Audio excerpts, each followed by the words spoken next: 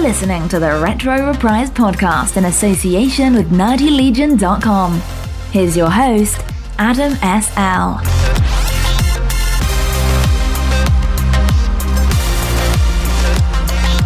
Welcome to Retro Reprise. I am Adam S.L. And today I got a lot of stuff to talk about, so we are just going to jump right into it. So I'm going to start with some updates. Start with my mom update. So for those of you who had heard the podcast called My Mom, which was a bonus podcast, I had explained a lot. So if this is your first time listening, I'm going to sum it up real quickly. But if you get an opportunity and you want to follow up on this, then check out that podcast. It's not necessary. I've talked to some people and they said, hey, this is kind of depressing. But here's what was going on. My mom went in for stem cell treatment, stem cell replacement, because she's got a cancer called multiple myeloma. This is going to be her second one. And she had gone in 7 years earlier and done the first one. With this one, they were concerned about her heart, and what ended up happening was her heart got a weird rhythm in it, and it caused her her body to shut down. She was out, she was in a coma for about 3 or 4 days, and then about 2 weeks of not remembering, or slowly gaining back her memory. Not knowing who her family was, she didn't recognize us, it was a lot of, I'm going to say drama, which is really undercutting what it was, but it was very devastating at the time. But to give you guys an update on everything, my mom had started to recover. She was showing signs of recovery. She was remembering who we are. She was starting to have normal conversations. And then she went into outpatient for a while, and for about 3 weeks. And as of today, I'm recording this on Saturday. You guys won't hear this probably until a week later. She is actually out of outpatient, and she is going to stay with my sister and her family for a little while until she does a little bit more recovering. But she is remembering who we are. There's about a 2-week time frame that she just can't remember. She probably won't ever remember, but she's back. She is who she is, and she remembers all of us, and it's great. It's great news, and I just wanted to share that with you guys. The second update is I've been talking about the Sega Genesis Mini through a couple of different podcasts. It is now out, so if you've been curious about it, you've been wanting to get it, it is out now. And I don't know if it's... I've seen it on some podcasts or some YouTube videos, but they have a Tower of Power set as well. So you can put a 32X, a Sega CD, a Sonic Knuckles, and it comes with a little pretend cartridge. I don't think they don't actually add anything to the system other than just additional plastic to add onto the Sega Genesis. So all the games and stuff that you get with the base unit are not affected. But if you ever want to go out and do the Tower of Power, you want to get the Sega CD, the 32X, the Sonic and Knuckles attachments, you can do that in one pack. I have no idea what it costs, but it's out there. But the Sega Mini is out there. I've heard good reviews on the Sega Mini, and I've also heard good reviews on the Retrobit 6-button controllers, if you're so inclined to get that. And finally, Metal Storm. The pre-orders for Metal Storm are going on right now, and from all the stuff I'm reading, they're about halfway through their supply of the collector's edition. I went and ordered the standard edition myself. There are 3 different ways you can get this game, and there are 3 different companies that are doing this.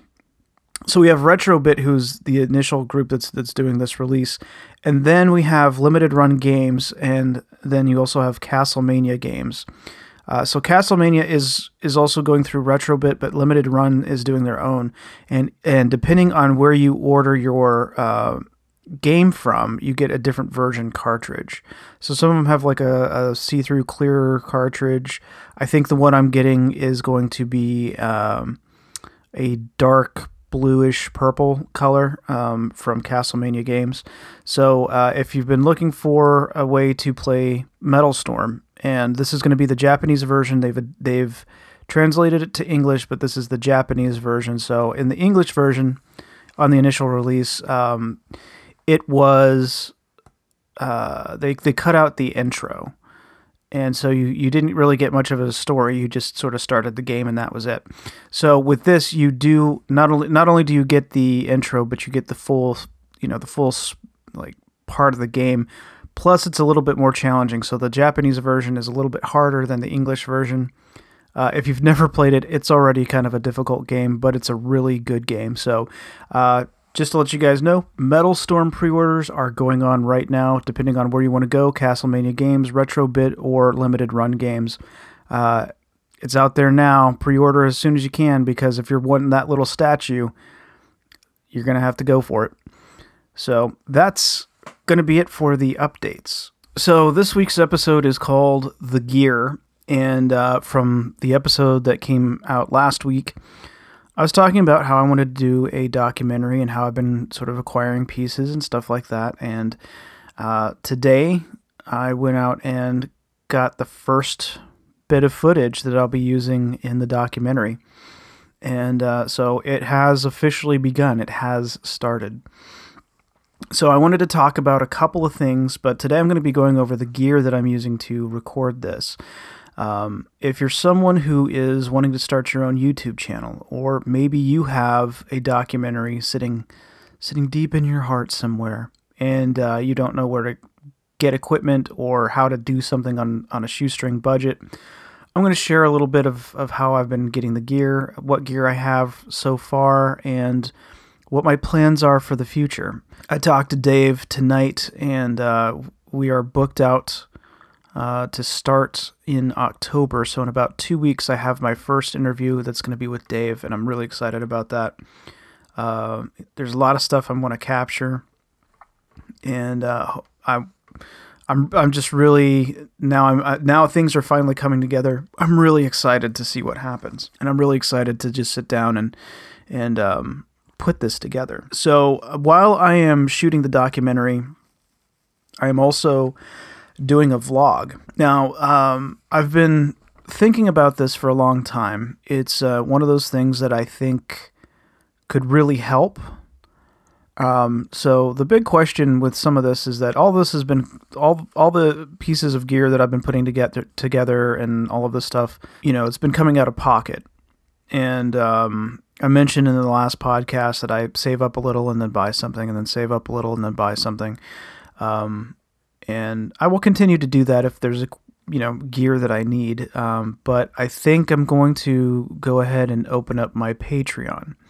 Now, I'm not opening it quite yet, but it is out there. It is available. If you are someone who wants to be an early backer, you're welcome to go. It's patreon.com/retroreprise. But what I would like to do is cut a promo. So I want to get some more filming done. And the filming that I want to do will probably take me through December before I actually get to work on the promo itself. But yeah, it's just going to be like a little movie trailer, and kind of at the end say, hey, support this at patreon.com/retroreprise.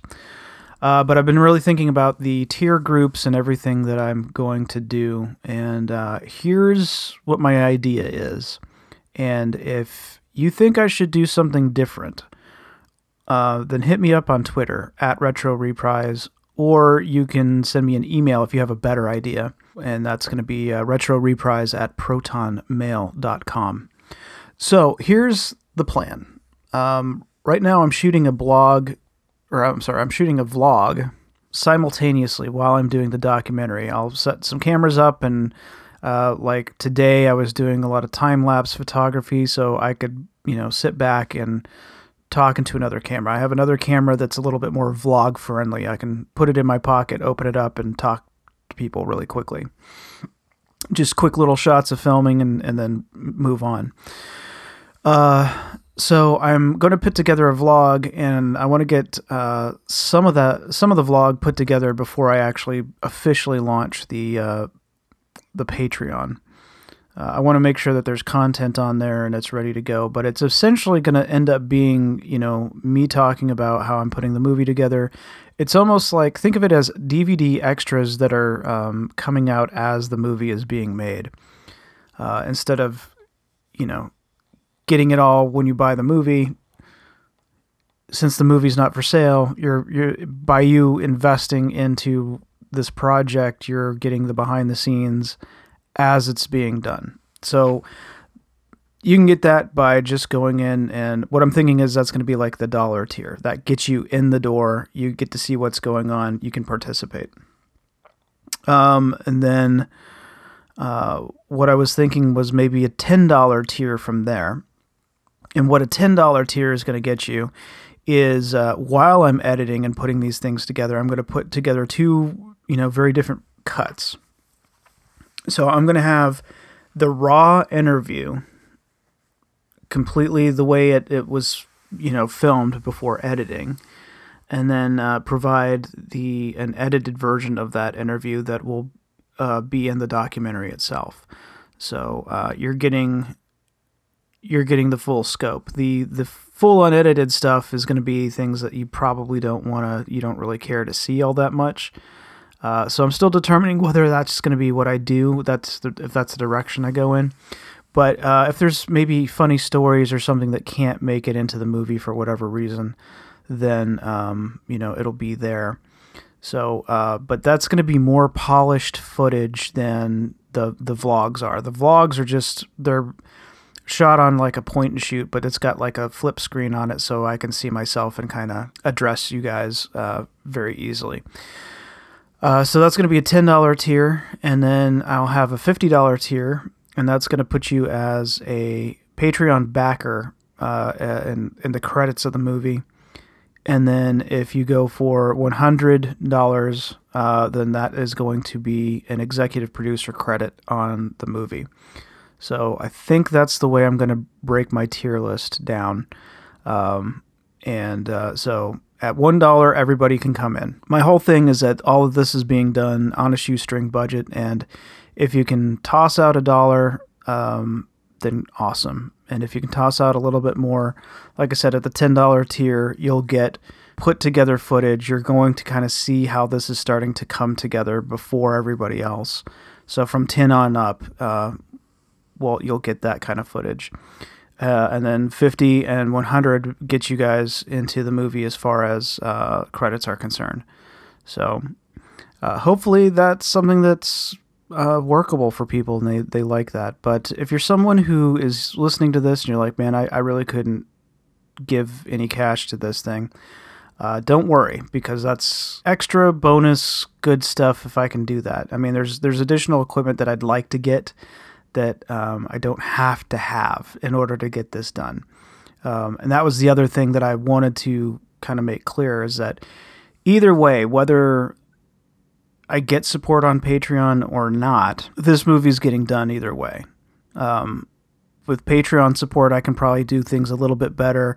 I can have a little bit better gear. I can do things like buy an actual light box. Right now, I've got a lighting rig that's pretty janky, not going to lie, but it works, and I can use it. And it's not a real lighting rig.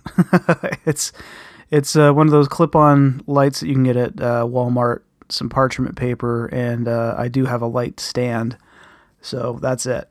But if I'm able to accumulate a little cash together to put together a light box that I could actually take with me, then money is going to go towards things like that and getting the light box. Or a big thing is that I've really been looking at my editing that I've got, my editing capabilities. I've got an old 2004 version of Final Cut. I've got a 2009 MacBook Pro, and I can edit and put things together with that. But if it happens, if I can get a little bit of money together, I could go buy a decent desktop, a gaming computer, essentially like a really cheap gaming computer, and just make that an editing computer. And what I'd like to do is switch over to DaVinci Resolve, because there's a lot more stuff I could do with it. The movie could be in higher definition, and my color correction options are a lot better with that. But like I said, as of right now, with everything that I have, I can film, and this is going to go forward. The stuff that would happen on Patreon is to make it better and invest in better equipment to raise the production value. But I think at the production value that I will be doing this at, that it should be very acceptable. So, but currently with the current setup I have, I can have a really decent 720p movie. The best that this version of Final Cut that I have can do is 1080i, and I just won't do interlaced video. It's nasty looking, and it causes my computer to just cry. It just doesn't like it. So, yeah, those are some of the plans. And if I do start receiving any kind of funding through Patreon, then I'm going to let you guys know what that's going to. Hey, I raised so much money. Here's what it's going to. But yeah, there's always little things that I need to go buy. I've got music picked out for the soundtrack. And the company that I like to use is melodyloops.com. And their music is affordable compared to a lot of other companies. Some are doing like a subscription basis where you pay them like $200 a year and you have access to all their library. These you get to download and have on your computer, so that's what I want. And so I've got, like I said, for some reason, like I'm such a big music guy, I've already got the music picked out for this. I'm already picturing scenes in my head, being in places, filming things, and yeah, I've already got the music picked out, which is, maybe that's crazy, maybe that's insane, but I've been listening to this little soundtrack that I've kind of put together. I guess I need to explain about music.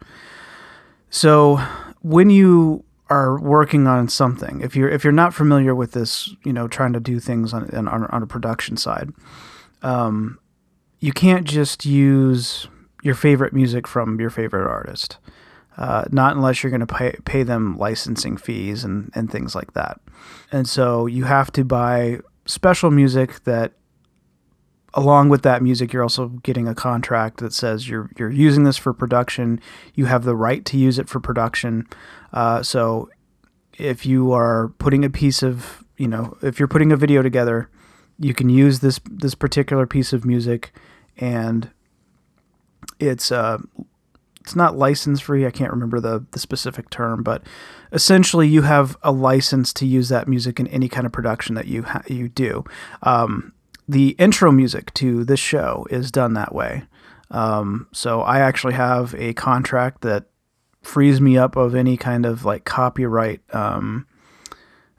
any lawsuit or anything like that for copyright, because I have the right to use this song in production. As a result, when you're buying music like that, this isn't going to be like going onto iTunes and paying like $1 or $1.50 for a song.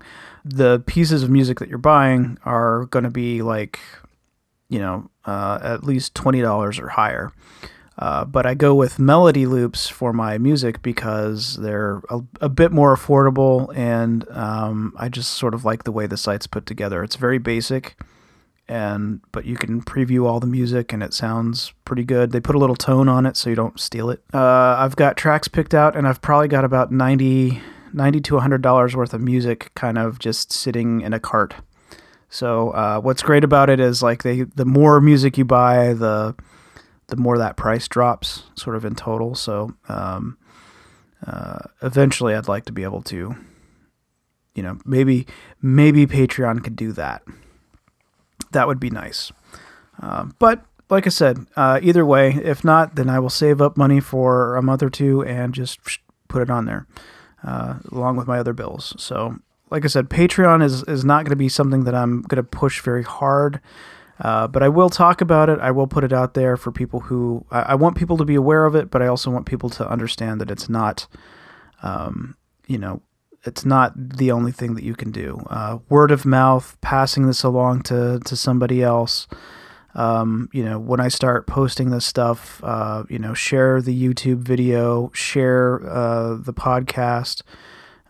If you know somebody who has an interesting story about collecting, then share that with me.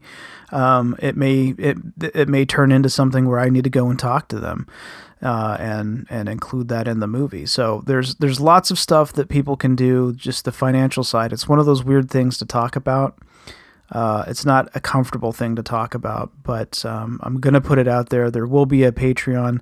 I do have the Patreon site for Retro Reprise. I got that a long time ago when I was working on branding and all that stuff. So whenever you start a project, or if you're doing something where you are going to be on the internet, you want to have as many of your name as possible. So I have retroreprise.com. I own the .com. I don't actually have a website, even though I could put one together. I might need to do that. I might put that together for this project, just to make it easier for people to go to. Like, go to retroreprise.com. And I picked up the Patreon as well, but any kind of social media that I'm aware of, I go out and do that. So if there's something that I think I'll be using, I will sign up for it with Retro Reprise. So it's a little pro tip for you if you're going to try to start a YouTube channel, or you're wanting to start a blog or a vlog or something like that, and you're wanting to establish some branding. Start. Not only think about that, but do some research and look up, make sure those aren't Twitter handles or a Facebook page or something that's already out there. So if you can do that, you can, kind of take your little corner of the internet. So I spent a lot more time talking about Patreon than what I wanted to. But I started filming for the documentary, and I also started filming for the vlogs that will be on the Patreon page.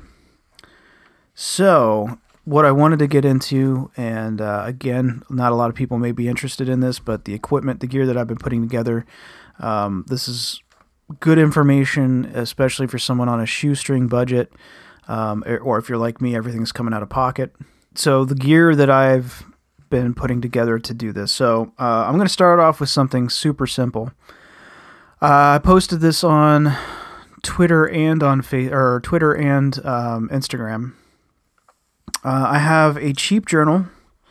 I have two of these. I'm actually referencing one right now for the podcast, and then I have one that I have for the documentary. But it's just a little cheap journal.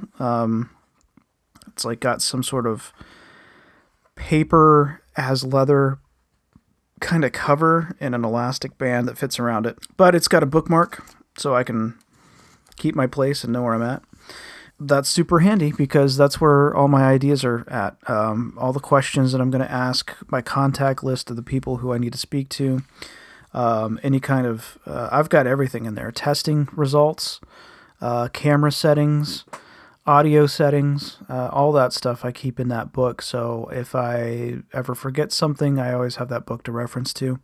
But I'll also just jot down ideas, where to go to next, who to talk to, all of that stuff is in that book, and I'm constantly updating and writing more in there. When it's time for me to sit down and have an interview with somebody and I've got some questions prepped, they're going to be in that book. So I'll be using that book quite a lot. The other one I use is a pocket. I think it's called a bullet pocket journal. And these are fantastic. These are my favorite. It's a cardboard cover. And it's probably maybe got 50 pages in it. And it comes with all the books come with this paper, like little sticker tabs that you can put on the edges of it so you can keep your place. But this is where my shot ideas are. So when I'm out shooting, I'll have a list of things to shoot, a list of things that I want to get shots of, and I'll just mark them off as I'm shooting. And if I get any other ideas while I'm there, I jot them down in the book and I go take that shot and then move on. So those are two very important pieces. And my third one is my space pen. I have a space pen because I'm left-handed, and regular ballpoint pens jam up. Just because I think, I'm using a cheap journal, so it's probably cheap paper. So there's probably like mucilage and stuff that gets jammed in the ballpoint. Well, a space pen doesn't jam, and you can write from any angle. You can write while it's wet. You can do all sorts of stuff. So that's my space pen's the most expensive piece of those three pieces of equipment, and they're very important pieces of equipment. So if you're anybody who does anything kind of creative, or you come up with an idea. I always carry that book with me. It's always with me. I take it to work. It's just one of those things that I will not leave behind because it's got so much valuable. It's just so valuable to me. It really lets me get my ideas down.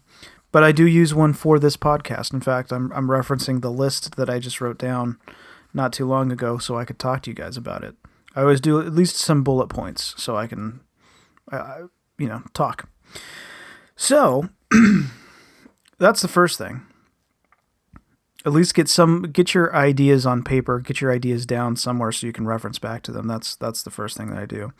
But let's talk about more of the fun type of gear that I'm using. So my main camera, the camera that I'll be using to shoot most of this with, is going to be a Canon EOS M.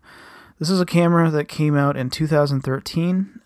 It's an early mirrorless camera, and you can get the body on Amazon for about $150. Thing is, you can update the software or the firmware on it, and you can go with color profile. So if you're editing in a fancier editing bay than I am, you can do like a true neutral color and color correct it in the system. I don't anticipate myself doing a lot of color correction unless I do happen to hit like a high tier and can get a computer to do color correction with. So I've having to adjust my filming style a little bit. So I won't be filming in the exact raw files. There's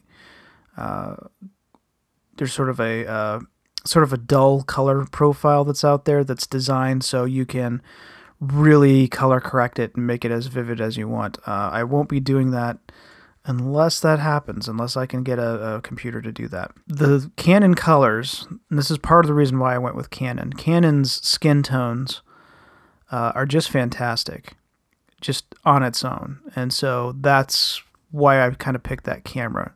There are other cameras in that same price range that you could go for, but the reason why I went with Canon, why I went with the EOS-M, one, it was, of course, affordable. Two, it's very compact. It's a very compact camera. And the big thing for me was the Canon color science. And this does not disappoint. The colors look fantastic on it. So that's why I went with that camera. The other pieces to that, I've got a couple lenses for the camera. I've got a 35 milliliter.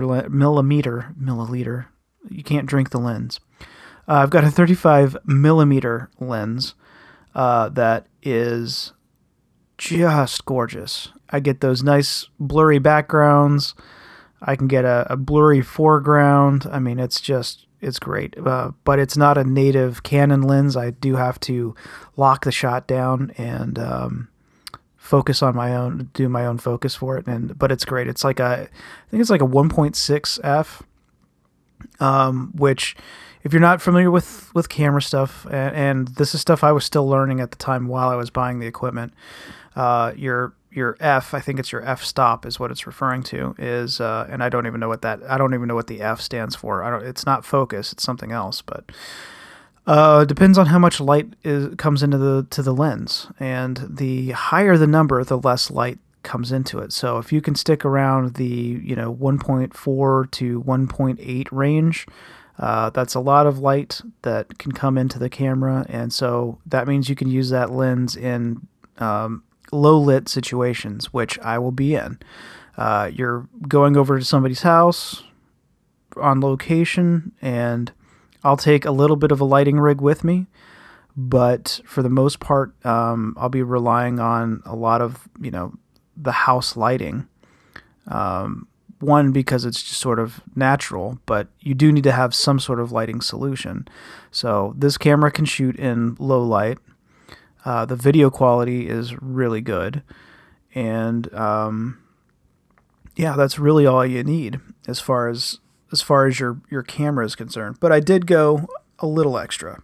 So a few weeks ago, I also got a GoPro Hero 7. Now, I did this for a couple of reasons. One is, there may be some movement that I would like to capture, and the Canon EOS-M has no, especially with the lenses I'm using, has no kind of stabilization. So if I were to pick that camera up and just hold it, even just the slight bit of me holding it, you would see a camera shake. So it's going to be locked down on a tripod. But if I want to be outside and capture establishing shots and things like that, well, I've got a GoPro Hero 7 that I can do that with. And that's what I was out there doing this morning. I was capturing some video on that, and I actually got home and transcoded. For those of you who don't know, or people who are editors of videos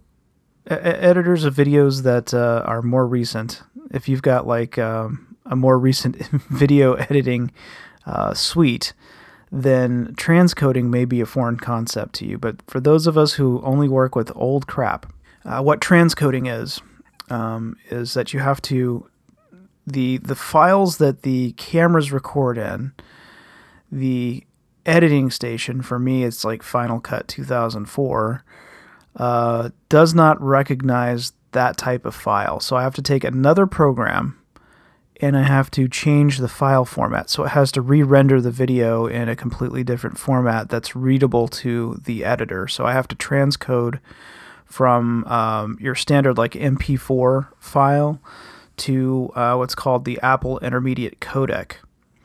And you have to know your frame rates, you have to know your bit rates in order for that to process correctly. Otherwise, it will look terrible. So that's what I did today. I went out and shot. I got my first shots, and it was time-lapse videos. I got a sunrise and a sunset, and I captured them both on my iPhone, and then I got another shot simultaneously with the GoPro Hero 7. Both do the time-lapse. So when I got the videos home, the first thing I do is create a folder, create files lists and stuff like that, and then I transcode those files. So I've got a file where I keep the raw data, just in case I do happen to get another editor in time. But if not, I've got another set of files that are exactly the same as the raw files that are transcoded for the Final Cut system, so I can go in there and edit without having to render every 3 seconds. So that's what transcoding is. Like I said, my stuff's old, but most modern editors these days don't even, like, the transcoding isn't even a thing. It just automatically translates that information from input to output, so it's not something you have to worry about normally. But in my case, because I'm running on such old hardware, I have to transcode ahead of time. So I have to take another program and change that file size and change the file type to do that. And it has to render out. Otherwise, editing would take years. If I didn't do it, every time I made a cut, it would require me to render, and rendering eats up processing time and processing period. And so even like a 3-second clip would take, 5 to 6 seconds to render. So that's why you transcode ahead of time. But that's just for older stuff. That's just kind of what I use. But moving on. So yeah, I'm using a GoPro Hero 7. There's a couple reasons why I'm doing it. So one of the things that the Canon camera does is it shoots in 1080p 24 frames per second, which is your 24 frames per second is your film FPS. And I have no idea why it looks so good, but it looks good.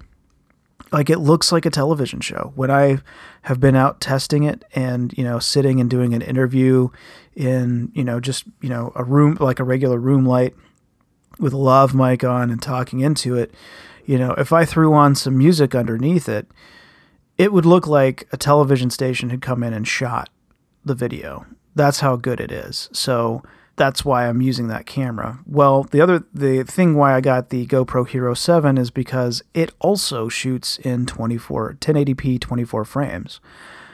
So when I do need to have a moving shot or, an establishing shot that's outside, the GoPros don't do very well in low light, but they do fantastically well in your regular daylight. And so most of my establishing shots will probably be done on a GoPro Hero 7, while the interview itself is going to be on the Canon EOS M.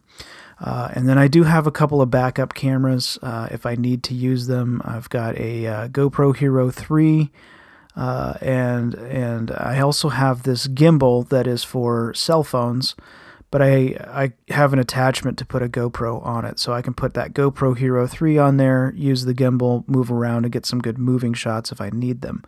But I also filmed the time-stop stuff with my phone and that gimbal, just to see what the footage would look like. Honestly, the phone does not look as good as the GoPro, but I got a little bit more interesting shots, so I'm going to have to make some decisions already with the first shot that I've done, trying to figure out which sunrise to use, because both of them have some pretty decent footage that's pretty cool to look at. But yeah, GoPro is going to be the other camera. The Hero 7 I'm going to be using because it also uses 24 frames, so it looks fantastic. The other cameras that I have, like I said, is the GoPro Hero 3, and then I have this, it was a GoPro knockoff. It's by a company called Ekin.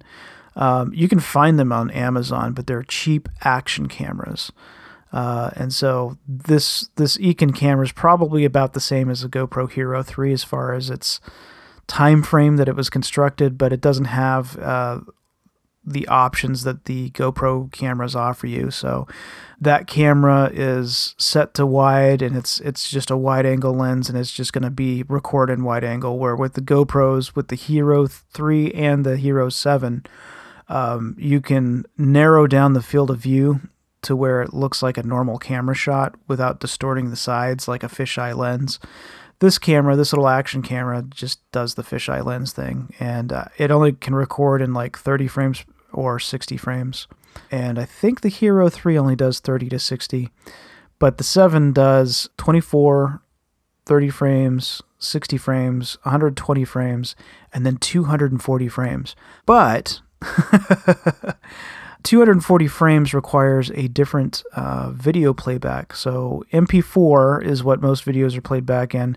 I believe this is MP5. Oh, no. I'm thinking the wrong thing. So it's H.264 is the normal playback, but with the 240 frames, if you were to try to watch it on your computer, unless you had special software downloaded or updated codecs to run it, it runs in H.265, which is a new file format that compresses the image differently. So there's a lot more when you're recording at 240 frames. That's a huge file difference. So it takes these huge files and compresses them down.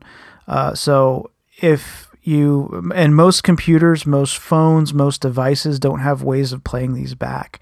And I didn't know that. I was trying to play around with it and I couldn't get it to work. So I was like looking it up, and I found a couple of videos of people explaining why, even though your GoPro Hero 7 can record in 240 frames per second, which would be fantastic slow motion, it would look so good. Most devices can't play it back because they don't have that codec in there to play it, or that file format. So I won't be using that, and I can't use 120 either because my version of Final Cut just potatoes out at that. Even if I transcode it out to like 24 frames, it doesn't matter. It will just potato. It just is like, nope. Best you can do is 60 frames. Anything further than that, I'm going to distort the hell out of the image. So these were things that I was testing and trying before I started filming. I just wanted to see how the equipment would work. But yeah, I tried those. I tried filming in high frame rates.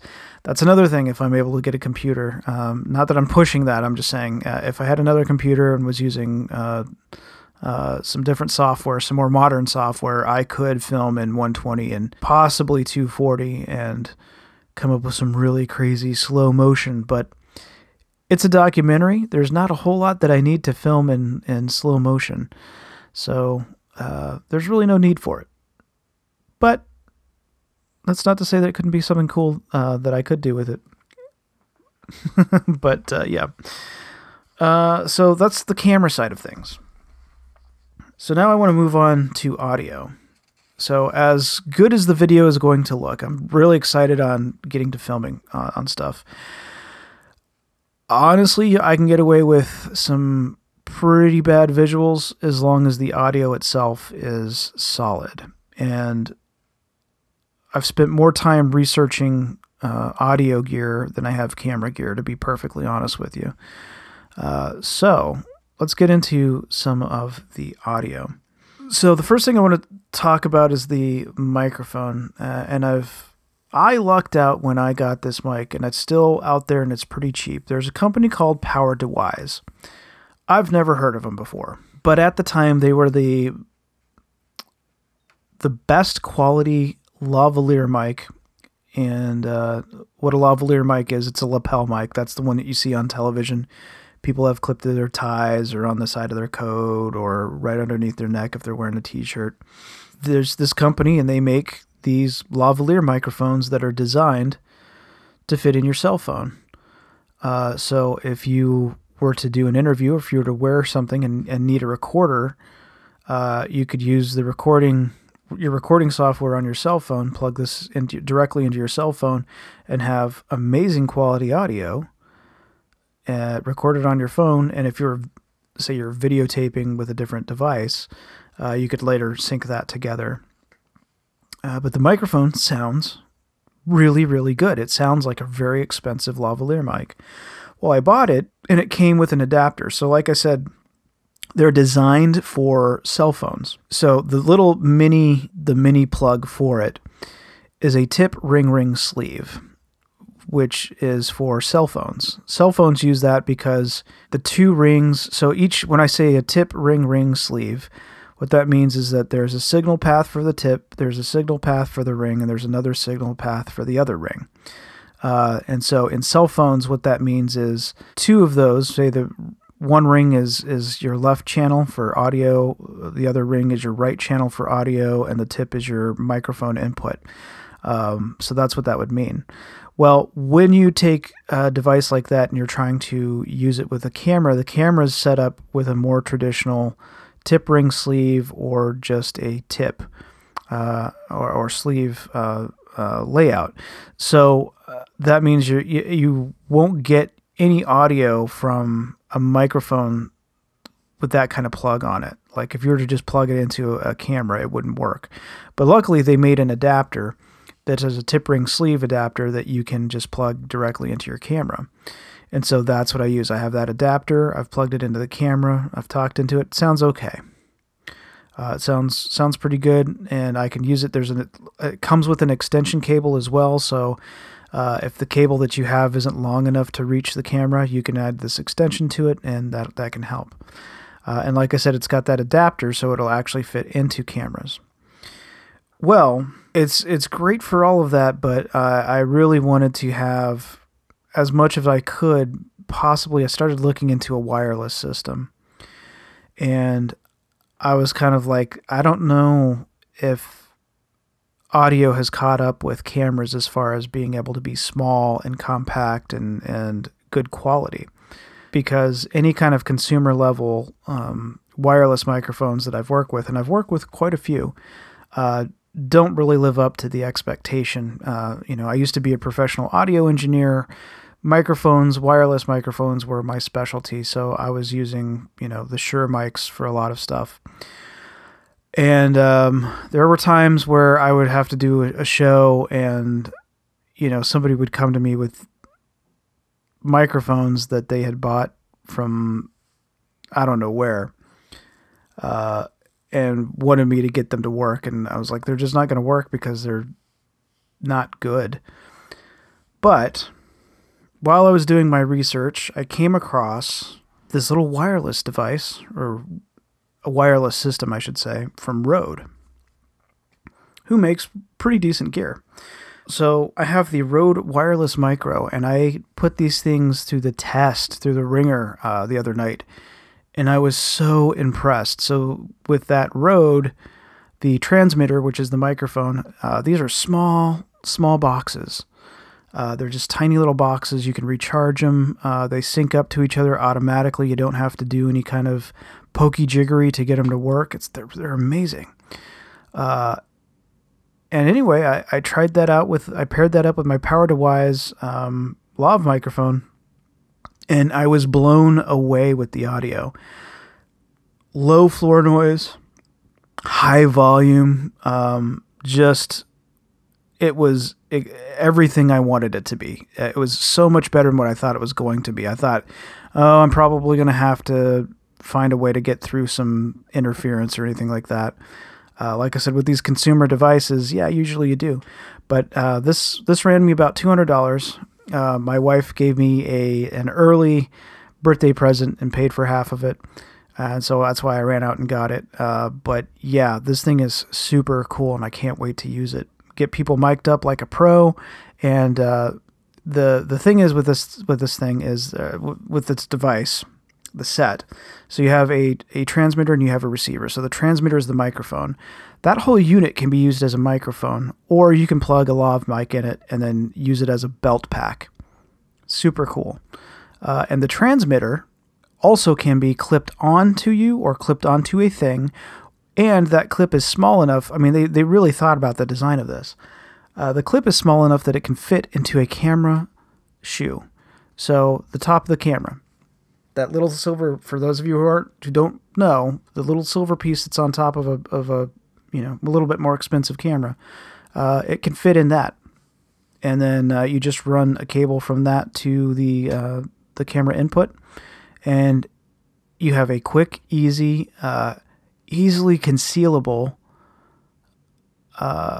microphone set, and it sounds amazing. So I'm really impressed with Rode. You guys have killed it for that. Still talking about audio, still talking about sound. I also have a shotgun mic for the camera, so this also fits in the camera shoe. This is what I'm going to use for... I plan on going to some conventions and interviewing people. Spending time laving them up is not going to be an option. I need to be able to ask them a question quickly and quickly get a response and record that right away. And I was really, really close to getting the Rode Video Micro. And I ended up going with another company called Movo. And the reason is because the Movo microphone has better bass response and is about 6 dB louder than the Rode Video Micro. And I watched people, I call it the Pepsi Challenge. You guys heard me say it probably on the last podcast. Watched them do the Pepsi Challenge back to back with these microphones, and the Movo just sounded so much better. But it's cheaper, and it sounds better, and it's louder. You can't beat that. And Rode is the known brand, but this Movo mic is fantastic. And it comes with all the great accoutrements. So you get the Dead Cat, which is that fuzzy piece that goes on the microphones. It's got a shock mount, and it fits in the camera shoe, and it's compact enough that you can keep it on your camera and it's not going to bother anything. It's just a fantastic piece of gear. So that's my, when I'm sitting down with an interview setup. So I'll use the Rode setup for that.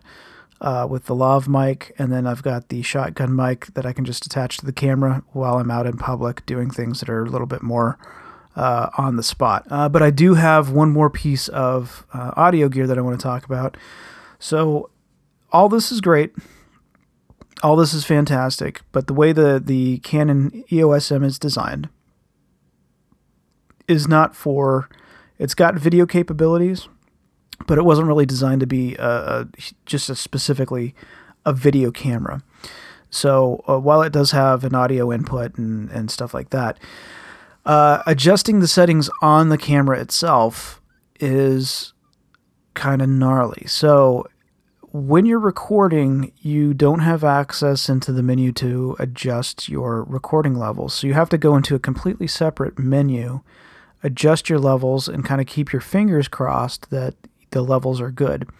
So I spent a lot of time the other day getting the microphones set up the way I want them to, and to see what the level looks like on the camera, so I can trust the output while I'm recording. But for the first set of interviews, at least, I'm also going to be setting up a Zoom H1 recorder as well, just because I just don't trust not being able to make adjustments on the fly. So I'll have that set up as well. But these are real great recorders. They use a micro SD card. You've got so many settings that you can adjust to make them sound the way you want them to. You can record in raw WAV file, or you can record in MP3. These are great if you're a podcaster, if you're anybody doing any kind of video and you don't have an option like the Rode Video Micro available, or your camera doesn't take an audio input and you have to sync your audio afterwards. Go do yourself a favor, go get a Rode H1 audio recorder. They're about $100 and you really can't go wrong with it. But I've had mine for probably about 2 years. Dave actually took it with him to Celebration, the last Celebration, but didn't get to use it because I think he said security thought it was a taser. So yeah, there's two little. They're not even metal microphones. They're like chrome-looking plastic, but they're set up in an XY. The capsules are set up in an XY pattern. Kind of like how you would mic up, if you have any kind of engineering background with audio, that's how you mic up like an acoustic guitar. They're set up in an XY axis, pattern axis. So you get left and right stereo. But yeah, you could record that, dump that into your audio editor of choice, and use that as your podcast without having to take a bunch of equipment with you. It's very handy. And it does have a microphone input, so that same microphone that I was talking about before from the PowerDeWise, I can just plug it into that directly and record audio into that if I need to. There's so many great options that you can do with it. But yeah, that's my other audio option. That's really all the stuff that I've got for the documentary. For lighting, like I said, I've got a real cheap lighting setup. I've got a clamp light that I got from Walmart, and I need to go out and buy some parchment paper and some electrical tape, and that'll be diffusion for the light, and I'll stick that on. And I've got a light pole from Green Screen Backdrop that I bought a couple years back, and I'm going to use that for the lighting. It would be nice if I could actually get a light box and do that, but I can kind of fake the lighting, and a lot more people fake lighting than what they say they do, and it's one of those things that you just don't want to spend money on. I know it sounds funny, but yeah, I really don't want to spend money on lighting, and so that's why I have what I have. But eventually I'd like to get a ring light and a light box.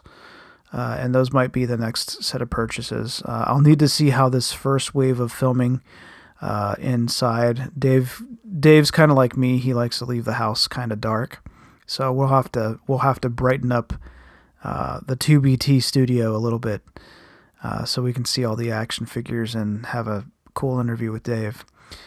But yeah, that's the equipment. I just wanted to let you guys know what it's like and what's out there. But yeah, if you're shooting on a shoestring budget, these items are within reach, is what I'll say. Like I said, I've had to save up a little and then buy them. And if you're like me and you're kind of in that financial situation where most of your money goes to your bills, and I think all of us are in that, then and you don't have a lot of extra spending money, if you're trying to do something video related and you want to have it at a certain level before you get started. I played around with point and shoots and all sorts of different types of cameras just to see if I could, get away with it on the cheap. And I've found that you really can't do it. You're going to have to use a bit pricier camera. And, but like I said, this Canon EOS M 2013, it was hot stuff. And it's not now. So that's how I get by with it. I'm buying older equipment to do what I'm doing, but there's nothing wrong with it. There's a hack that you can do on the firmware to get it to shoot in 2.4K. I'm not going to do that because that's going to overheat the camera. But that's how versatile this camera is. You could hack it and it could technically record in 2.4K. If you really wanted to do that. So for $150, that's pretty good because otherwise you're going to be spending probably $7 on up for a camera that shoots in 4K if that's what you really want to do. And trust me, your computer's not going to love 4K. So that's going to be it. I'm sort of just rambling now. But I want to thank you guys for joining me. Thank you so much. I appreciate it.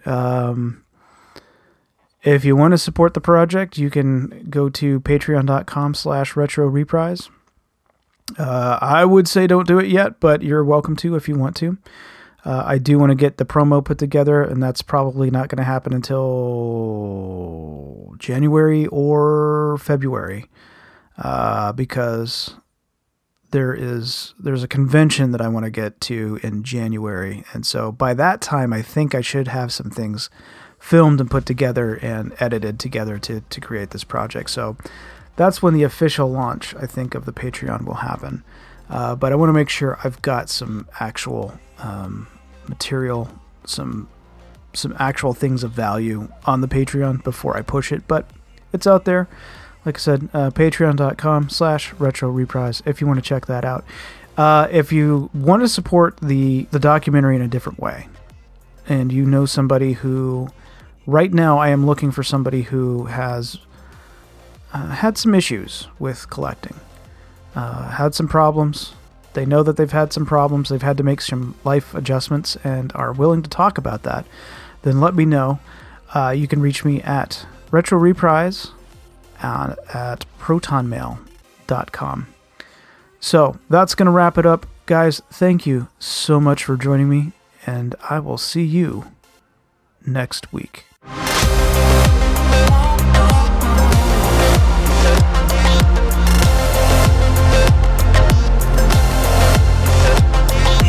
Retro Reprise is hosted and produced by Adam S.L., published by nerdylegion.com. Visit youtube.com/Retro Reprise. Follow the show on Twitter and Instagram at Retro Reprise. For business inquiries, email the show at retroreprisal@gmail.com.